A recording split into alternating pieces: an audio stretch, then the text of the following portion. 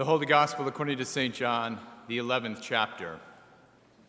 Now a certain man was ill, Lazarus of Bethany, the village of Mary and her sister Martha. It was Mary who anointed the Lord with ointment and wiped his feet with her hair, whose brother Lazarus was ill. So the sister sent to him, saying, "Lord, he whom you love is ill." But when Jesus heard it, he said, "This illness does not lead to death. It is for the glory of God, so that the Son of God may be glorified through it." Now Jesus loved Martha and her sister and Lazarus. So when he heard that Lazarus was ill, he stayed 2 days longer in the place where he was. Then after this he said to the disciples, "Let us go to Judea again." The disciples said to him, "Rabbi, the Jews were just now seeking to stone you, and are you going there again?" Jesus answered, "Are there not 12 hours in the day? If anyone walks in the day, he does not stumble, because he sees the light of this world. But if anyone walks in the night, he stumbles, because the light is not in him."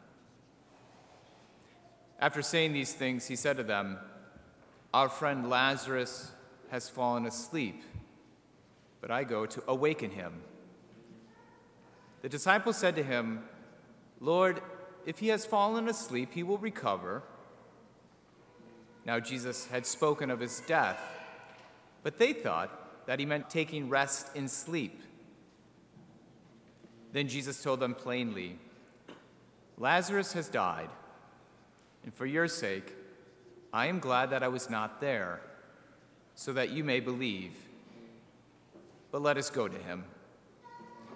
So Thomas, called the twin, said to his fellow disciples, "Let us also go, that we may die with him."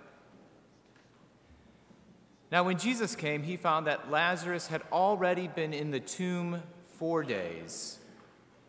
Bethany was near Jerusalem, about 2 miles off, and many of the Jews had come to Martha and Mary to console them concerning their brother. So when Martha heard that Jesus was coming, she went and met him, but Mary remained seated in the house. Martha said to Jesus, "Lord, if you had been here, my brother would not have died. But even now I know that whatever you ask from God, God will give you." Jesus said to her, "Your brother will rise again." Martha said to him, "I know that he will rise again in the resurrection on the last day." Jesus said to her, "I am the resurrection and the life. Whoever believes in me, though he die, yet shall he live. And everyone who lives and believes in me shall never die. Do you believe this?" She said to him, "Yes, Lord. I believe that you are the Christ, the Son of God, who is coming into the world." When she had said this, she went and called her sister Mary, saying in private, "The teacher is here, and he is calling for you." And when she heard it, she rose quickly and went to him. Now Jesus had not yet come into the village, but was still in the place where Martha had met him. When the Jews who were with her in the house, consoling her, saw Mary rise quickly and go out, they followed her, supposing that she was going to the tomb to weep there.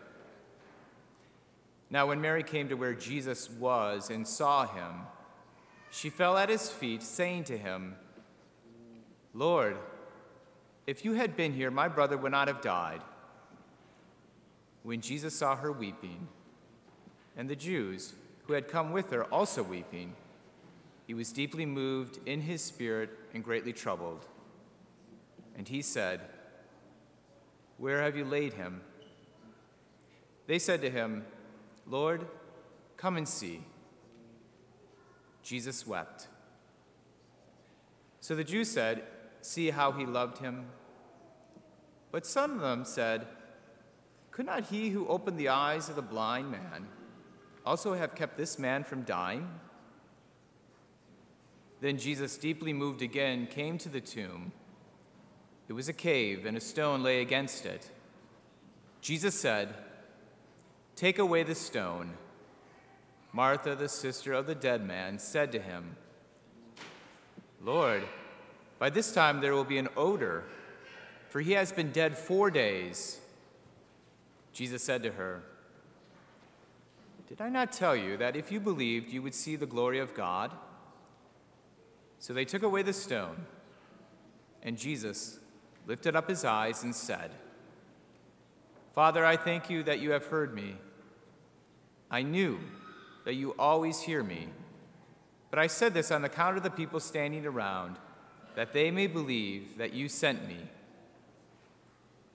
When he had said these things, he cried out with a loud voice, "Lazarus, come out!" The man who died came out, his hands and feet bound with linen strips, and his face wrapped with a cloth. Jesus said to them, "Unbind him and let him go." Many of the Jews, therefore, who had come with Mary and had seen what he did, believed in him. This is the gospel of the Lord. In the holy name of Jesus. Amen. In Tennessee Williams' famous play, The Glass Menagerie, the protagonist, Tom, returns home from a night away where he's gone to a stage show, and he tells his sister Laura, when he returns, about witnessing Malvolio the magician's coffin trick. Tom calls this the most wonderfulest trick because we nailed him into a coffin, and he got out of the coffin without removing one nail. Tom cannot shake his amazement at this magic trick, and he later tells his sister, "You know, it don't take much intelligence to get yourself into a nailed-up coffin, Laura, but who ever got himself out of one without removing one nail?" Lazarus would likely share Tom's amazement at this kind of miracle, and we should as well. That amazement has its origin in our realization at how easily a human being can find himself or herself in a coffin, and how hard it is to get out. Lazarus fell ill. He found himself in the grave. Likewise, you and I will find ourselves in a similar predicament one day. The sins of our ancient parents, Adam and Eve, compounded with our own transgressions, put us in that nailed-up coffin of death and damnation, with our having no ability to get ourselves out. And of course, our mortality is not the only way that we find ourselves in the grave. It doesn't take much intelligence to make a grave out of a marriage. It doesn't take much talent to make a grave out of relationship with one's friends or one's children. It doesn't take much skill to make a grave out of a career or an idealized life that we once imagined we could or should live out day to day. Without much effort at all, we can find ourselves side by side with the psalmist today, calling out, "Out of the depths I cry to you, Lord. Lord, hear my voice. Let your ears be attentive to my cry for mercy." We soon discover that, like the psalmist, we wait for the Lord with our whole being, and like the psalmist and the disciples in today's text, and Mary and Martha and Lazarus, we cry out, we wait for the Lord, with the expectation that he will act.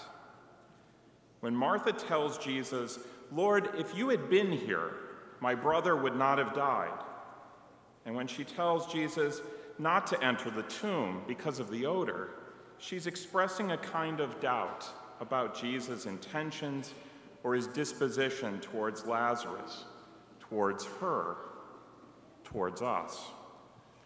With Martha, we have our share of doubts as we recognize our lives mirrored in Ezekiel's vision, a barren valley filled with the dry bones of loss and mortality. We are cut off from God, and we believe that hope has left the building.